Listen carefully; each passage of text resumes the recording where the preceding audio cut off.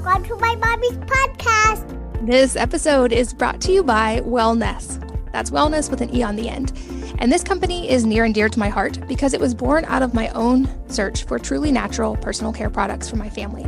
Realizing there weren't any good options that worked as well as the products we were used to, but that were free of the ingredients I was trying to avoid, I started creating my own.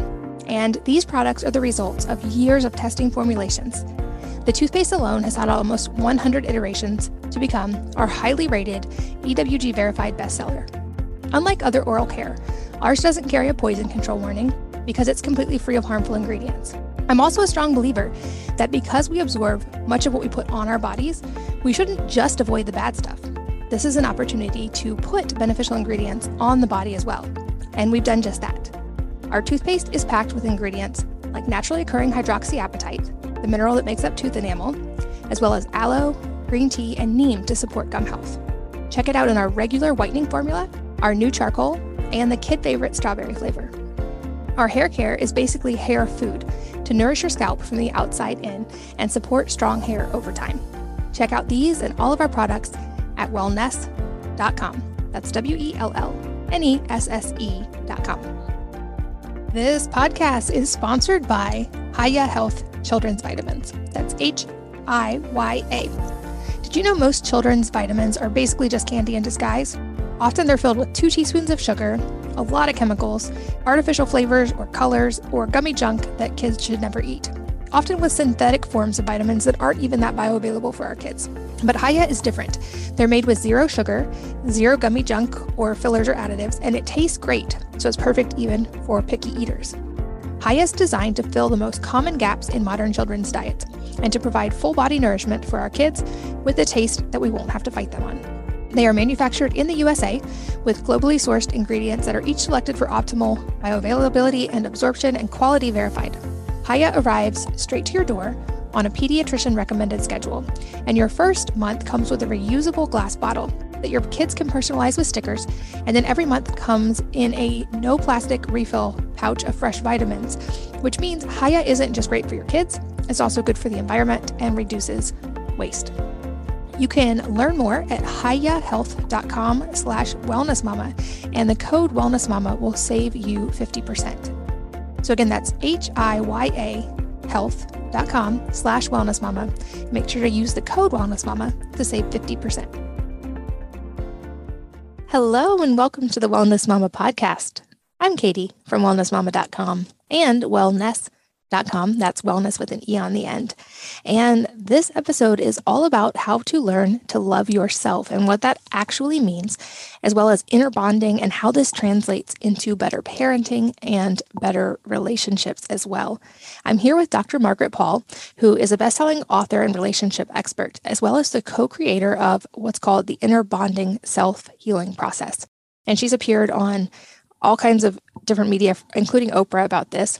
And she has books including Do I Have to Give Up Me to Be Loved by You, which has sold over 1 million copies, as well as Healing Your Aloneness, Inner Bonding, and recently released Diet for Divine Connection, the Inner Bonding Workbook, and 6 Steps to Total Self-Healing. She has been doing this work for over 53 years, and she's worked with hundreds of thousands of people all over the world. And I really, really enjoyed this episode on a personal level because I've personally talked about trauma in this podcast and some of the inner work that I've done, and I've gotten lots and lots of questions about resources and tangible ways that people can begin this process. And I think she's the most tangible example I've seen to date. We go deep on things like what loving yourself actually means, and it's not about bubble baths and self-care, why this is so important but often misunderstood, how she divides emotions between life feelings and wounded feelings, why we tend to treat ourselves either the way our parents treated us or more often the way they treated themselves, and why this is really important as parents, how we often make other people responsible for our feelings and how this is a cause of relationship failure in many cases, unpacking things like selfishness and why taking care of yourself is not at all selfish and actually can be very, very selfless, why taking responsibility for our own happiness is one of the most selfless things we can do, how ego controls a lot of these emotions as well as wounded inner child feelings, what the inner bonding process is and how to begin to take responsibility for our own feelings, including questions we can ask to begin to unpack those patterns and ways to identify these subtle methods and the way they show up in relationships and wanting to control others. And there were so many takeaways from this one. I loved her quote specifically that anger at another is a projection of some way we are not taking care of ourselves. So truly a fascinating episode. Like I said, I learned a lot. I think it will be very, very impactful, especially for any parents listening, and highly encourage you to listen and to check out her additional work as well. And without further ado, let's join Dr. Paul. Dr. Margaret Paul, welcome and thanks for being here. Thank you. I'm excited about having this time with you. I think this is such an important topic, but before we jump in, I have some fun facts about you, and I would love to hear a little bit more about your horse, and especially riding it really fast. I have limited horse experience, and I'm still in the white knuckle and hold on tight phase. Yeah, so I was really fortunate in that I learned to ride as a child, and then I always wanted horses, and I got horses as an adult, so I already knew how to ride.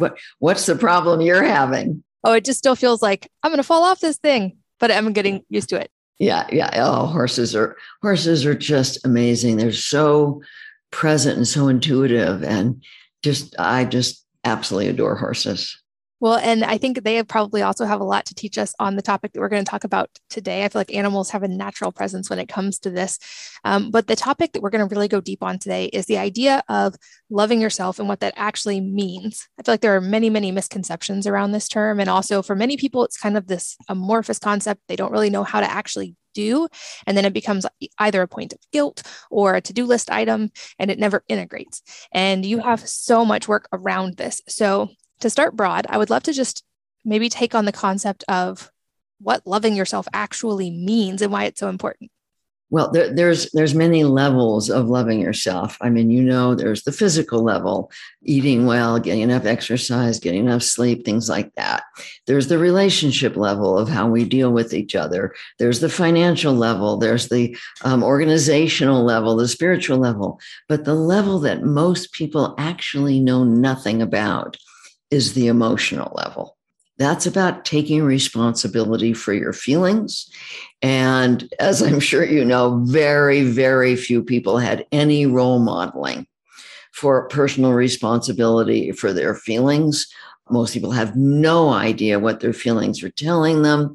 They learn many ways to avoid their feelings. And this is really what self-abandonment is on the emotional level, is finding so many ways to avoid your feelings, which is, to me, really, really sad. So what we're going to be talking about mostly is what it means to love yourself on the emotional level. It's not just like, oh, I get my nails done and take a hot bath. That's not what we're talking about.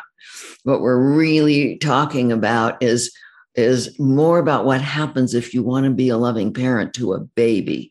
You want 100% responsibility for making sure that baby feels loved and feels safe and feels tended to.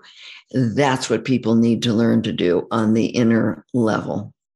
I'm so glad you made that distinction about the emotional level, because I think often, especially for women, this kind of gets swept under the broad umbrella of just self-care and relax more, take more bubble baths. And those things, while they can be great, are not going to shift that inner experience. And I saw firsthand in my own life, I had wonderful parents, and I think many of us maybe can share this experience of you can have parents who were wonderful and did their best, and yet there were still aspects of you as a child that maybe weren't loved in the way that you particularly needed, or that it caused some emotional experience as a child that then carries over into adulthood, or there was a acute traumatic experience maybe that led to this kind of rift, or how you talked about the avoiding feelings or kind of that break from the emotions.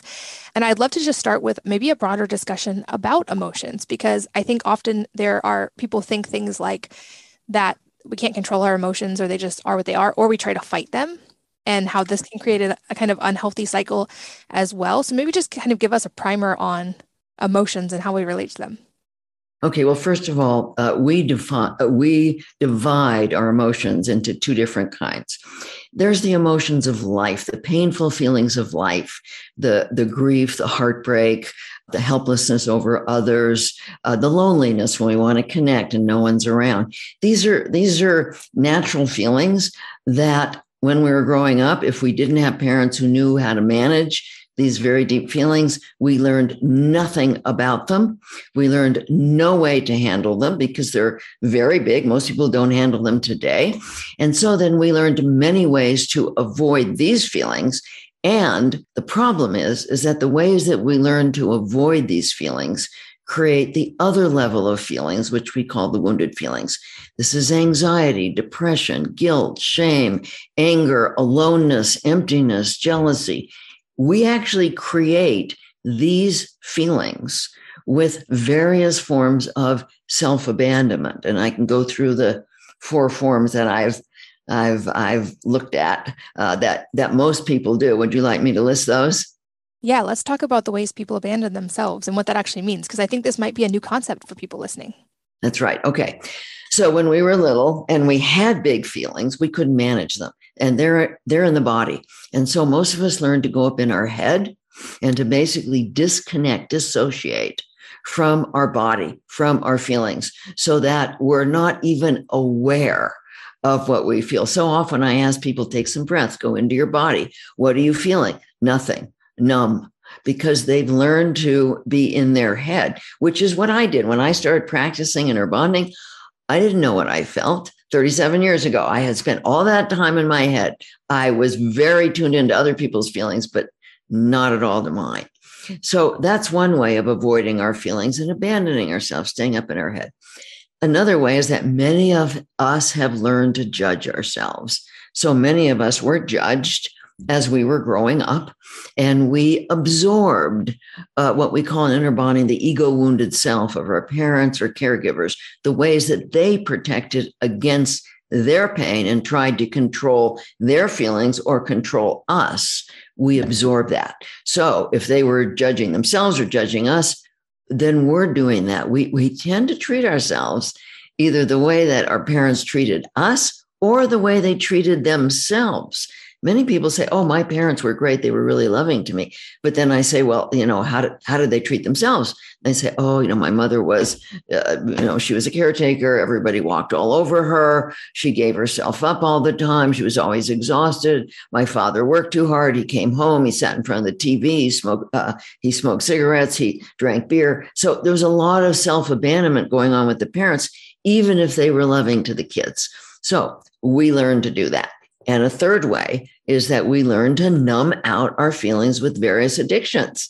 If you look around, there's food, alcohol, drugs, there's activities, there's pornography for a lot of people, or sex, or shopping, or spending, or overwork, or television, or the internet, the iPhone, video games. There's so many ways that people have learned to avoid responsibility for their feelings, avoid even feeling their feelings.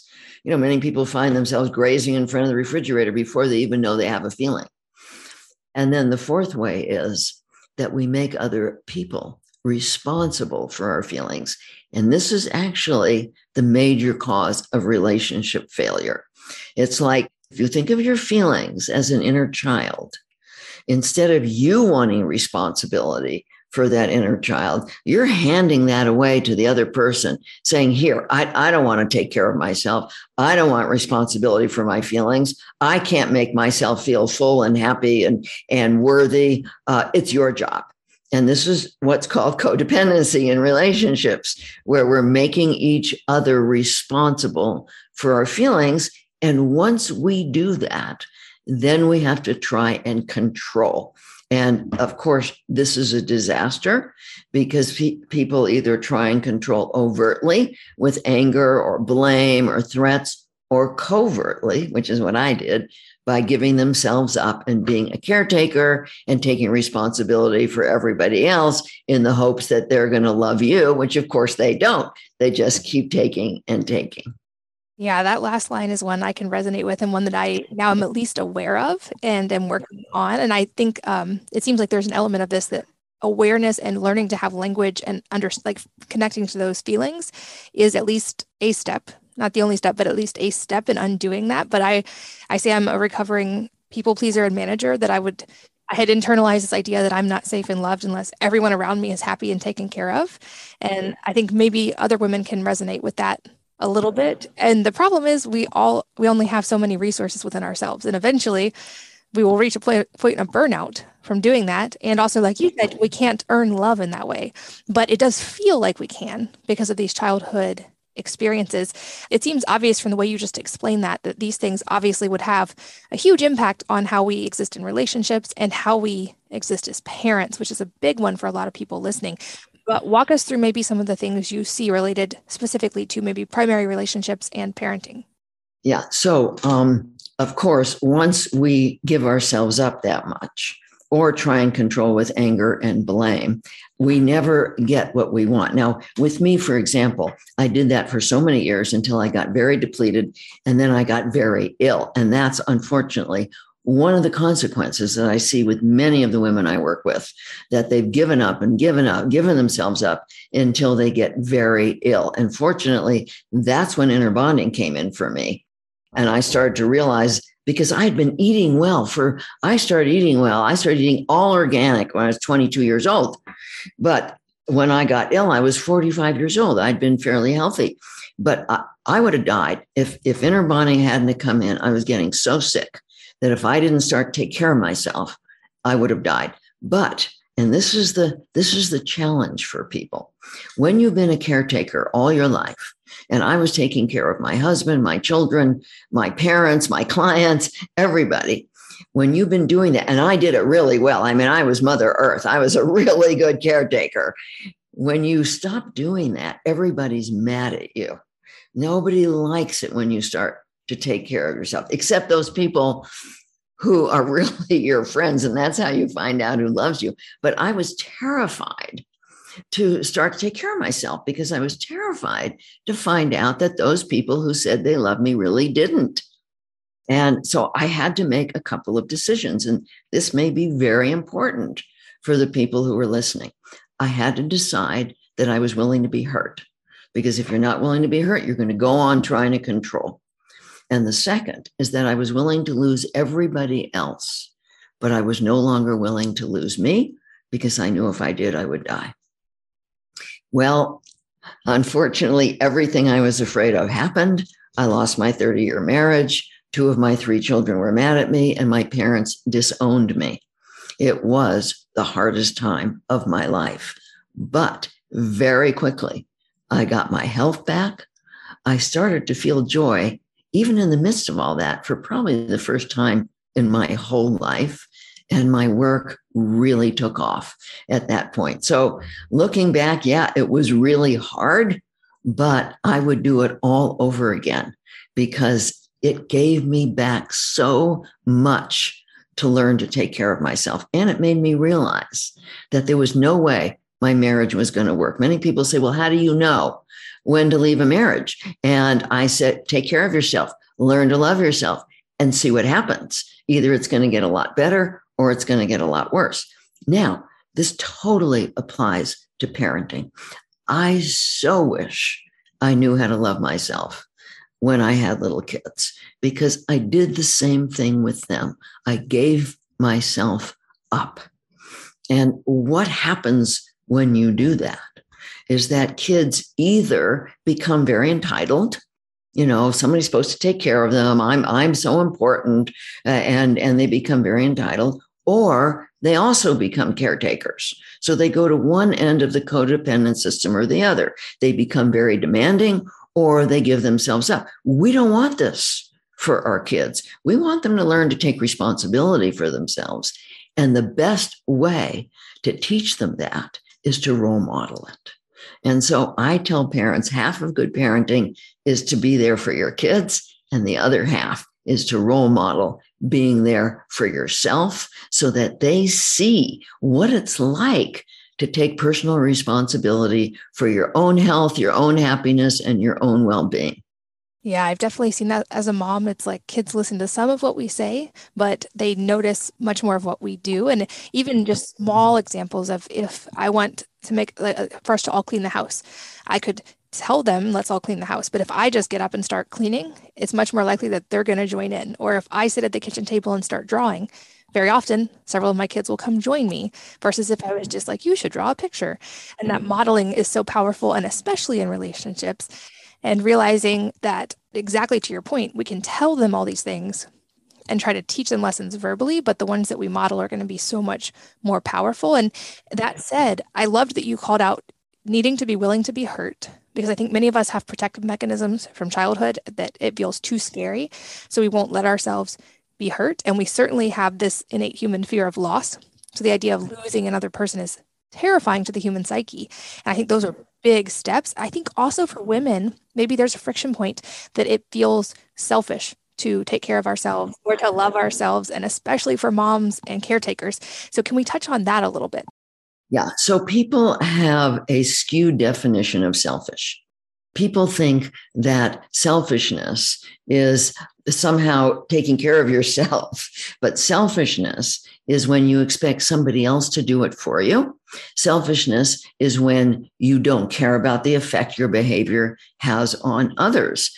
Part of loving yourself means that you care about the effect that your behavior has. It's not about, oh, I'm just going to take care of me and I don't care about you. That's not loving to ourselves. Our soul, our essence, our true self is love, and we'll never feel good when we don't care about others. And so one of the least selfish things we can do in life is to learn to take responsibility for our own happiness and our own well-being. You know, I've talked to so many people who would have given anything if their parents had taken care of themselves and been happy. I think about my mother, who was always miserable. I would have given anything if she would have role modeled making herself happy, because I had no idea how to do that from her role modeling. Now, she gave herself up a lot, and she was really controlling in a lot of ways. That didn't help me. That didn't help me learn to take responsibility for myself. So it's the least selfish thing we can do. Imagine if we had a planet where everyone was taking responsibility for their health, their happiness, their well-being. We would have a planet of deep caring, of deep compassion, because part of taking care of yourself is learning to be compassionate rather than judgmental.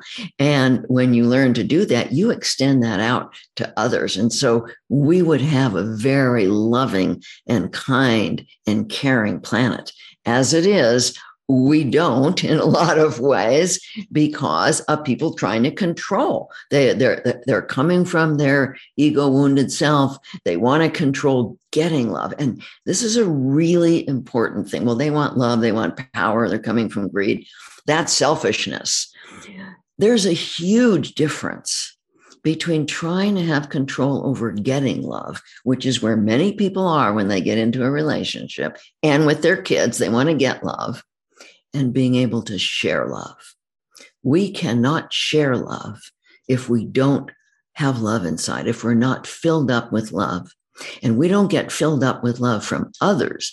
We get filled up with love from being able to tap into a higher source of love, a spiritual source of love. And those people that know how to do that, they're full of love and they're full of joy. But when people have not learned how to do that, they come from an emptiness, and then they pull on other people to take care of them. And then if those people don't take care of them, they call those people selfish, which is really a projection of their own selfishness and self-abandonment.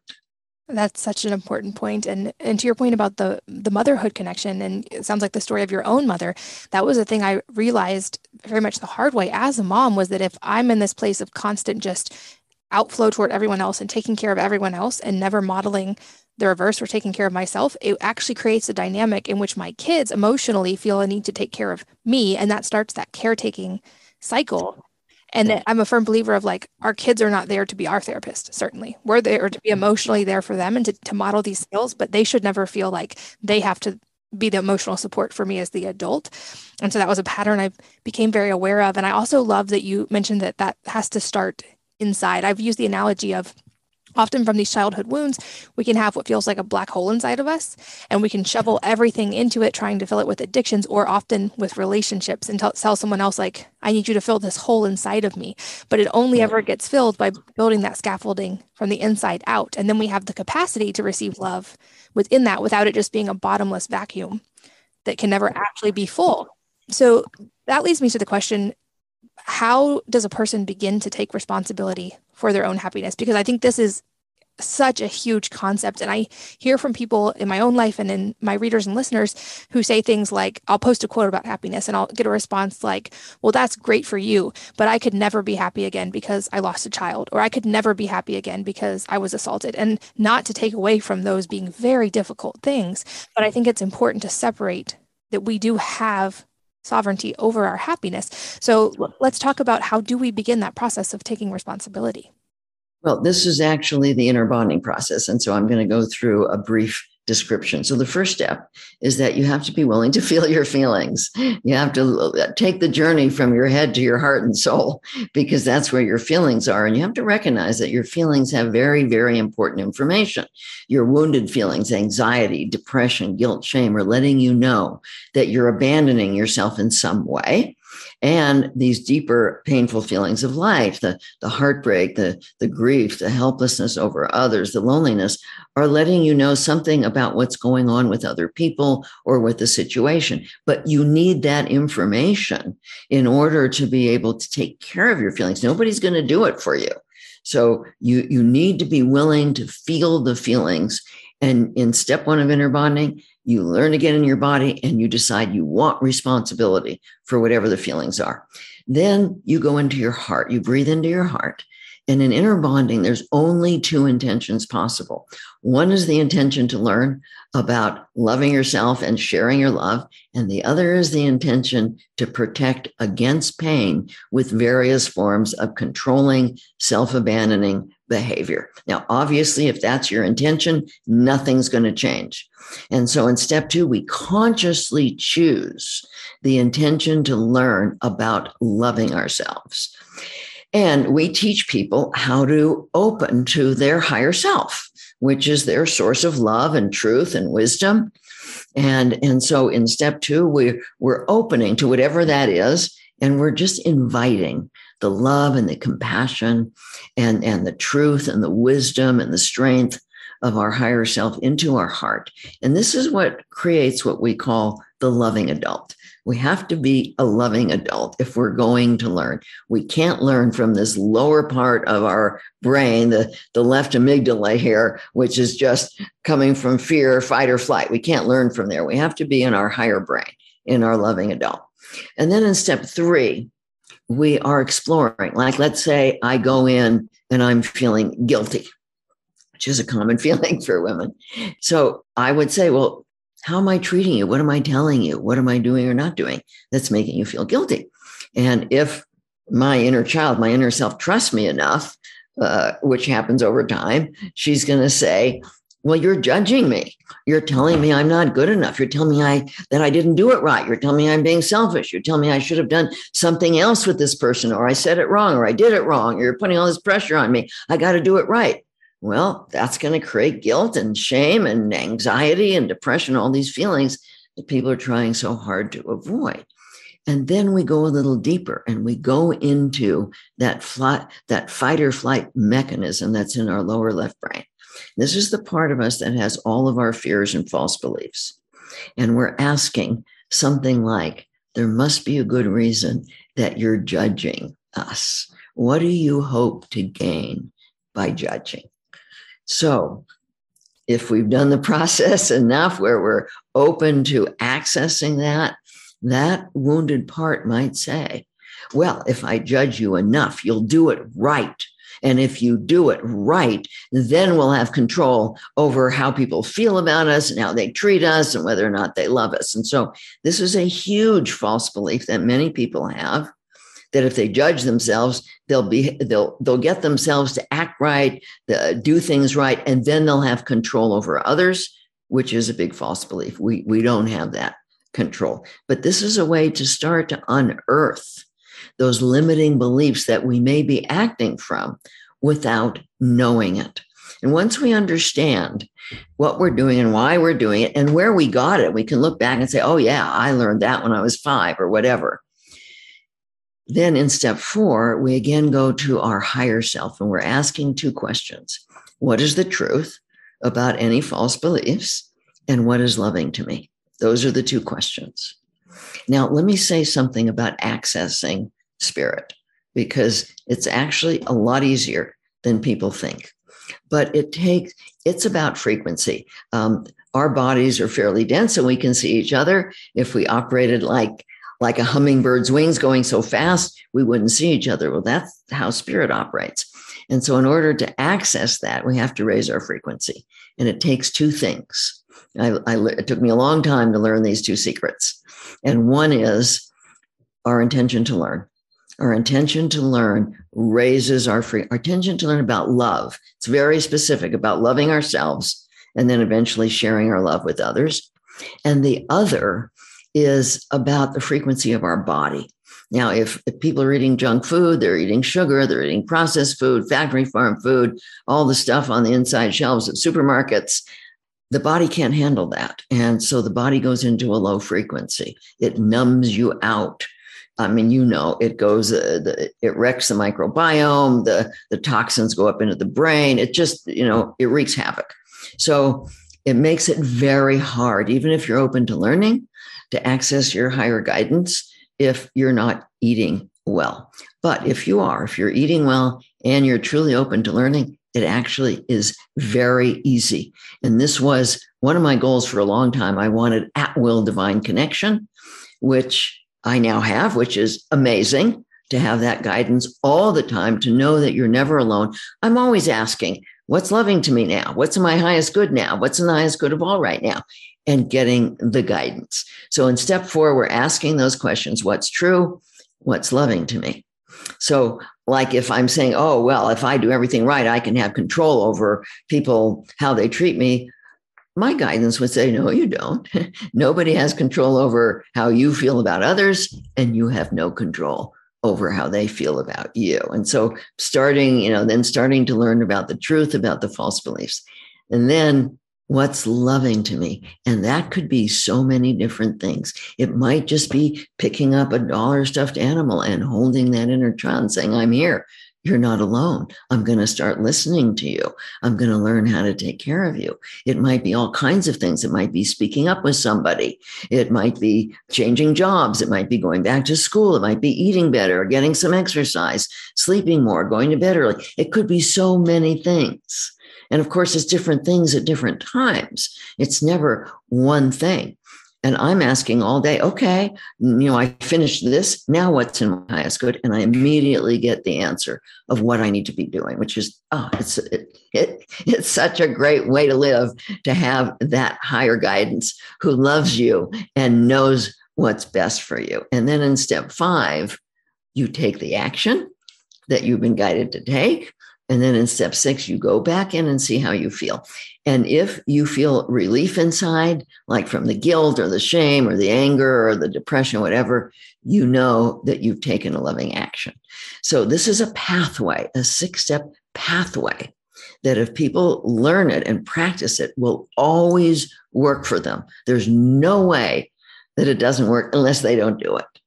I love how tangible that is. And I so many great points you just made, but the idea of like guilt and shame and these feelings that we find, I feel like with the right mindset, those actually become amazing teachers because they show you the source of some of these things. But often I see it's easy to get stuck in the pattern of identifying with those emotions. And I see people do this in physical health as well. Like people will say, I have Hashimoto's or I am depressed. And I always say, be very careful the words you put after the words I am, because they become part of your identity. And so I try to reframe like I am healing from Hashimoto's. I am recovering rapidly from depression. Like change how you speak to yourself. That's the most important speaking we can do.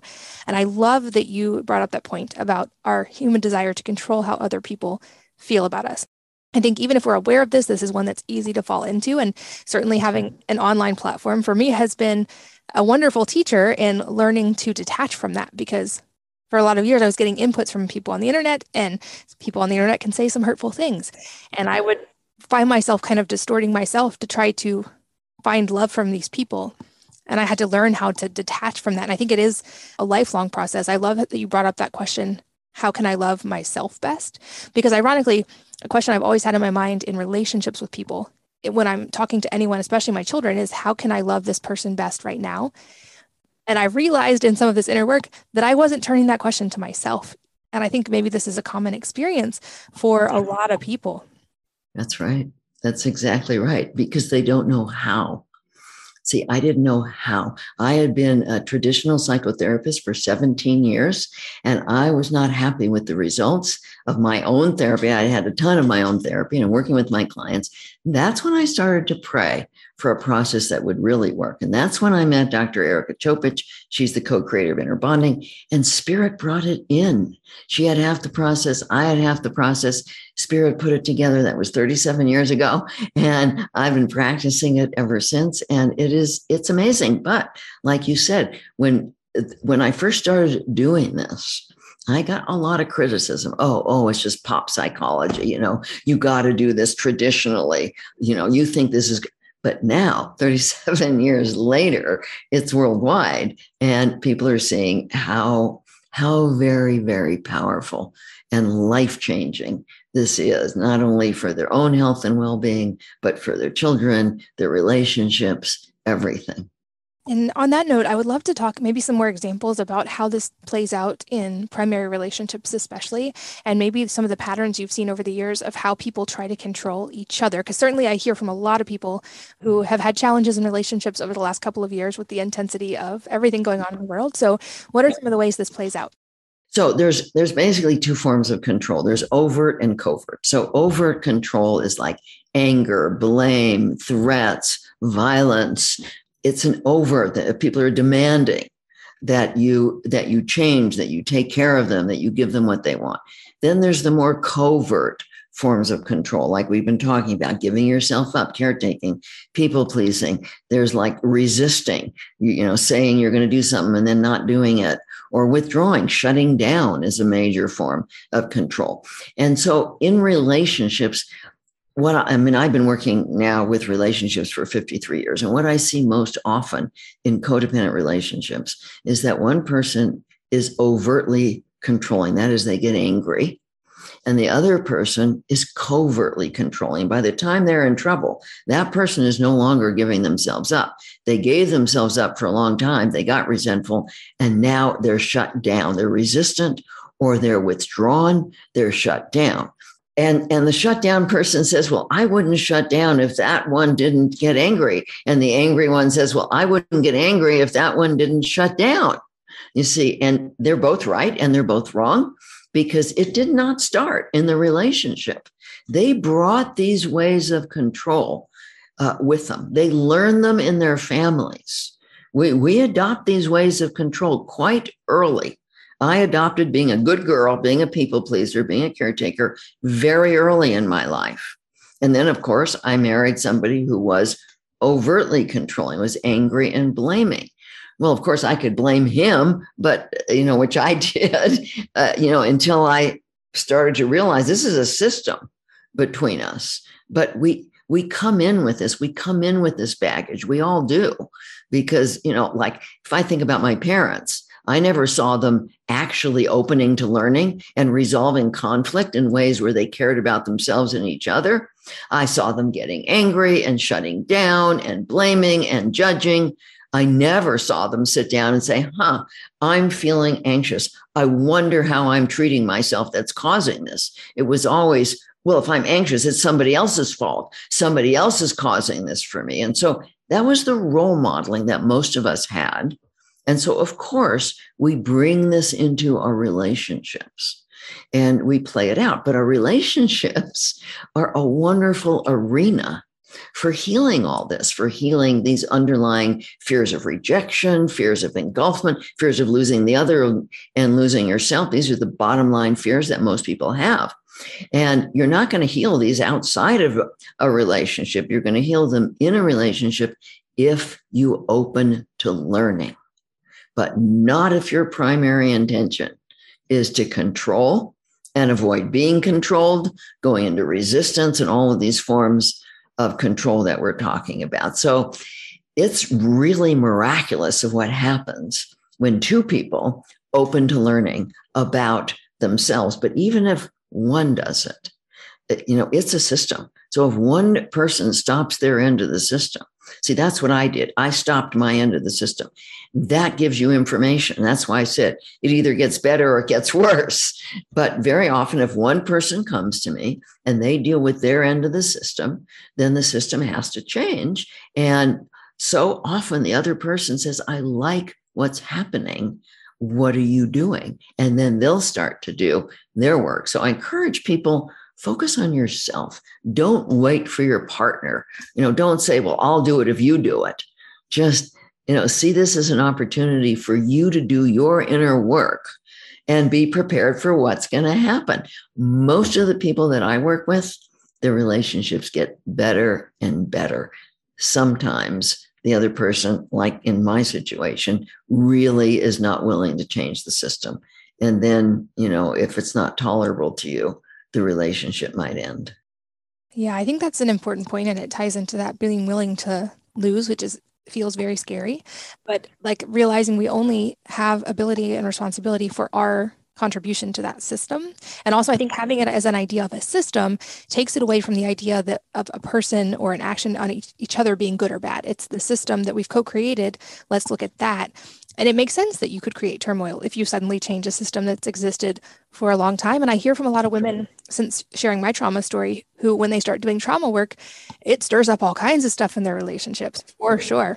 And so I'm glad that you Absolutely bring that up to be prepared for. And I also know, I think this is a lifelong journey, but from the part of the journey I'm in, that freedom that comes when we take complete responsibility for our own emotions, because ironically, we outsource that to other people from this myth of control.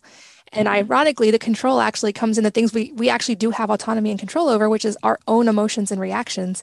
And we're able to create that change we were hoping to create by controlling others when we change ourselves. And I think your approach so brilliantly ties in. I love aspects of Stoicism, for instance, and I love reading Marcus Aurelius and Viktor Frankl. And I think people can read these and hear these concepts and think, okay, that's great. Like, I should focus on the things I can control and et cetera, et cetera.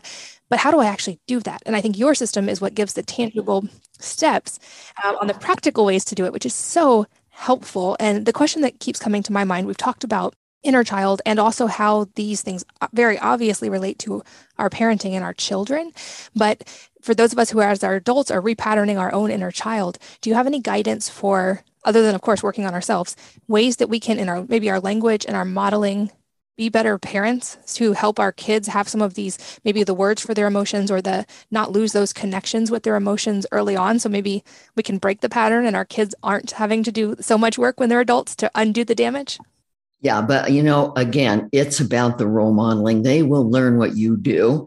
I mean, it's great. Many people have taught their kids inner bonding. In fact, I had one woman I was working with, and she had a 7-year-old and a 9-year-old sons, and they said they wanted to come to their next session, and she had been teaching them inner bonding, and they came in, and I said, why did you want to come? And they said, my mother isn't doing inner bonding. She is not taking responsibility for her feelings.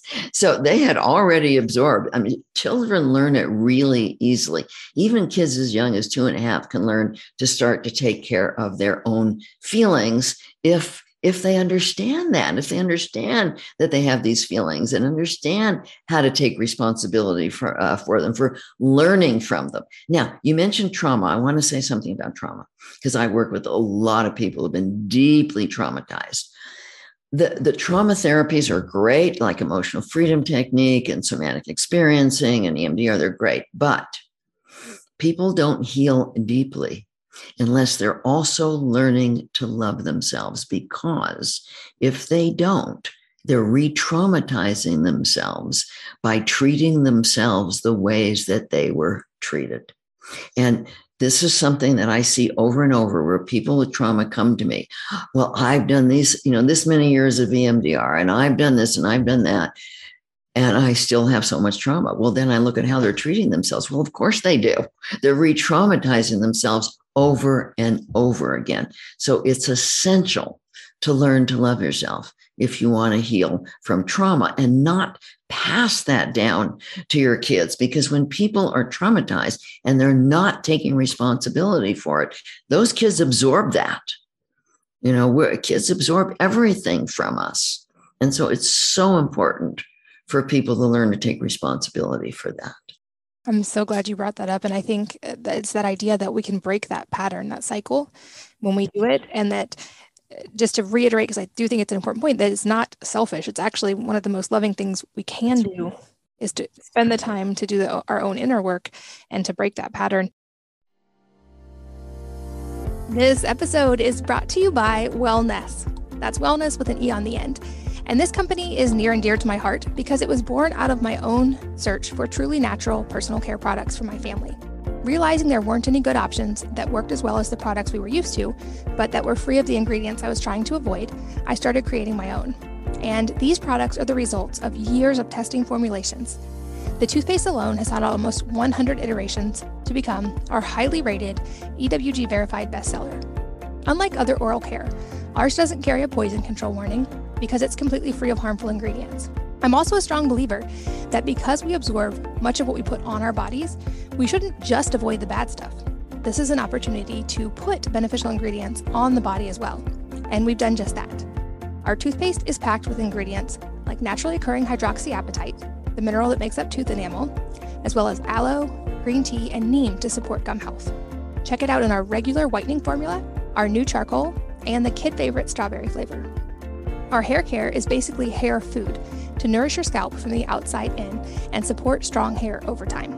Check out these and all of our products at wellness.com. That's WELLNESSE.com. This podcast is sponsored by Hiya Health Children's Vitamins. That's HIYA. Did you know most children's vitamins are basically just candy in disguise? Often they're filled with 2 teaspoons of sugar, a lot of chemicals, artificial flavors or colors, or gummy junk that kids should never eat. Often with synthetic forms of vitamins that aren't even that bioavailable for our kids. But Hiya is different. They're made with 0 sugar, 0 gummy junk or fillers or additives, and it tastes great, so it's perfect even for picky eaters. Hiya is designed to fill the most common gaps in modern children's diets and to provide full body nourishment for our kids with a taste that we won't have to fight them on. They are manufactured in the USA with globally sourced ingredients that are each selected for optimal bioavailability and absorption and quality verified. Hiya arrives straight to your door on a pediatrician recommended schedule, and your first month comes with a reusable glass bottle that your kids can personalize with stickers, and then every month comes in a no plastic refill pouch of fresh vitamins, which means Hiya isn't just great for your kids, it's also good for the environment and reduces waste. You can learn more at hiyahealth.com/wellnessmama, and the code wellnessmama will save you 50%. So again, that's HIYA health.com/wellnessmama. Make sure to use the code wellnessmama to save 50%. I also love the languaging you use. I pay a lot of attention to languaging and how even in the words you're saying, there's that tone of being very aware of your own language and of self-love and how your words are coming across. And I think as mothers, especially, there is power, of course, in our modeling and our tone and in our words, in the words that we teach our children to say, because they learn their own inner voice often from the voice we give to them. I love your questions, like things like what's true, what's loving to me. We can give our kids those questions. That's right. We can give them. That's right. But it's also the role modeling. Like if you're being compassionate towards yourself, you're going to find it very easy to be compassionate towards your children, which they will absorb and learn to be compassionate towards themselves rather than judgmental. And that's huge. If they learn not to judge themselves, if they learn to be compassionate towards their feelings and learn from them, that's huge for them. Absolutely. And the idea as well of that we can experience feelings and just feel them without resisting them, I think is a big concept. I feel like that plays out often in parenting. When children experience certain emotions, we try to talk them out of those emotions or tell them that those emotions aren't valid. I've heard from many adults who are trying to unlearn, like if they were angry, being told basically it wasn't okay to be angry, or it wasn't okay to be sad, or it wasn't okay to be loud, or don't cry, don't yell, don't. And so it makes me aware as a parent of trying not to create those patterns, both in modeling in myself, but also making sure my kids hear me say that those emotions are valid and helping them have a word for the specific emotion. It seems like, especially in young children, often that out of control feeling comes from experiencing big emotions, which is natural, and not having the words or the tools to experience them. Well, and for so many of them, their parents don't know how to just be there and create a container They don't know how to help the child regulate their feelings because they're not regulating their own feelings. And so the more we learn to show up as a loving adult and regulate our feelings, the more we can just hold the child, and they're going to get some of that regulation just by being with us when we've learned to do that for ourselves. That's huge. Absolutely. I think as a mom, I recognize that pattern in myself early. Is often when a child was having an out of control emotion, it was re-triggering my own out of control emotions, and then it was escalating. And if we can be that presence of just love for them and not judge their emotions, so they don't learn to judge their emotions, and that the messaging and the feeling they get from us is, I love you unconditionally. Yeah, let me say something about anger, because this is big. I grew up with a lot of anger. My mother was a narcissistic rageaholic. And so I thought when I had kids, it's okay to be angry. And one day I was angry at my son, who was 2.5. I was yelling at him, and he looked up at me with big eyes and tears rolling down his cheeks. And he said, "Mommy, when you yell at me, I feel like I'm going to die." And I started crying, and I went in my room, and I made a decision I was never going to yell again. But that took work. And when I eventually realized that anger at another is a projection about some way we're not taking care of ourselves, that my inner child was angry at me because I wasn't taking care of myself. And then I was projecting it out onto my kids. And that's not loving to them, and it wasn't loving to me. And I eventually learned to embrace my anger like any other feeling and learn how I was abandoning myself in the face of that. That is so, so powerful. I love that anger at another is a projection of some way we're not taking care of ourselves. I have a feeling I'm going to write that on my wall as a reminder. And I feel like I could talk to you all day. I think this is such an important issue. And I hope that maybe we can do a round 2 when we get questions from this episode, because I am a firm believer my mission in life is to support moms, because I firmly believe when we help moms, we help the whole world, and that women and moms are such a powerful force of nature, and that we can break so many patterns when we start with moms. So on that note, I'm guessing people listening have probably deeply resonated with different things that you've said, and hopefully are willing to start this process, because there is so much freedom in it and so much beauty in the relationships that come and change when we can take responsibility for our own emotions. Where's the best jumping in point for people? I know you've written several books and you have a lot of work around this. I'll put links in the show notes, but where's the best place to start? Okay, so people can go to innerbonding.com. They can take our free inner bonding course. There's a 7-day course, and that's a great place for them to start. And I can send you a link for a free ebook, The 4 Mistakes That Block Self-Love and Relationships. And that's also a great place to start. Wonderful. Well, those links will all be at wellnessmama.fm for any of you who are listening while driving or exercising. You can find everything we've talked about there. I know you also have a lot of work around this. I'll make sure your books are linked and your website and different things you've written about this. But speaking of books, I love to ask that besides your own, if there are a book or a number of books that have profoundly impacted your life, and if so, what they are and why.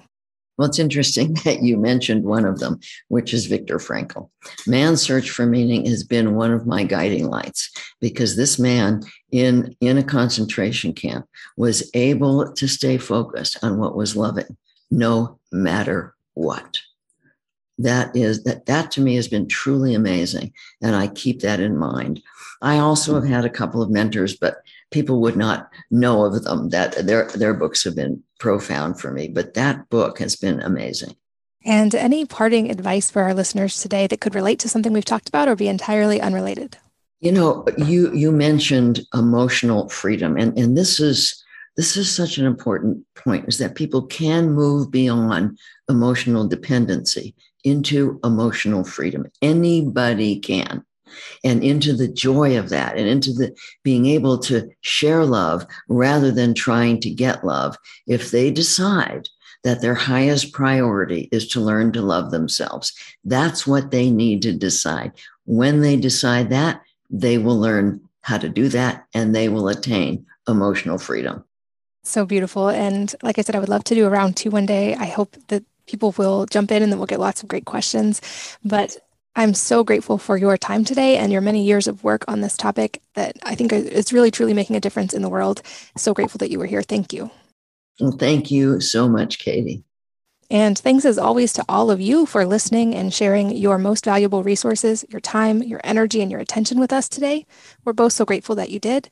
And I hope that you will join me again on the next episode of the Wellness Mama podcast. If you're enjoying these interviews, would you please take 2 minutes to leave a rating or review on iTunes for me? Doing this helps more people to find the podcast, which means even more moms and families can benefit from the information. I really appreciate your time, and thanks as always for listening.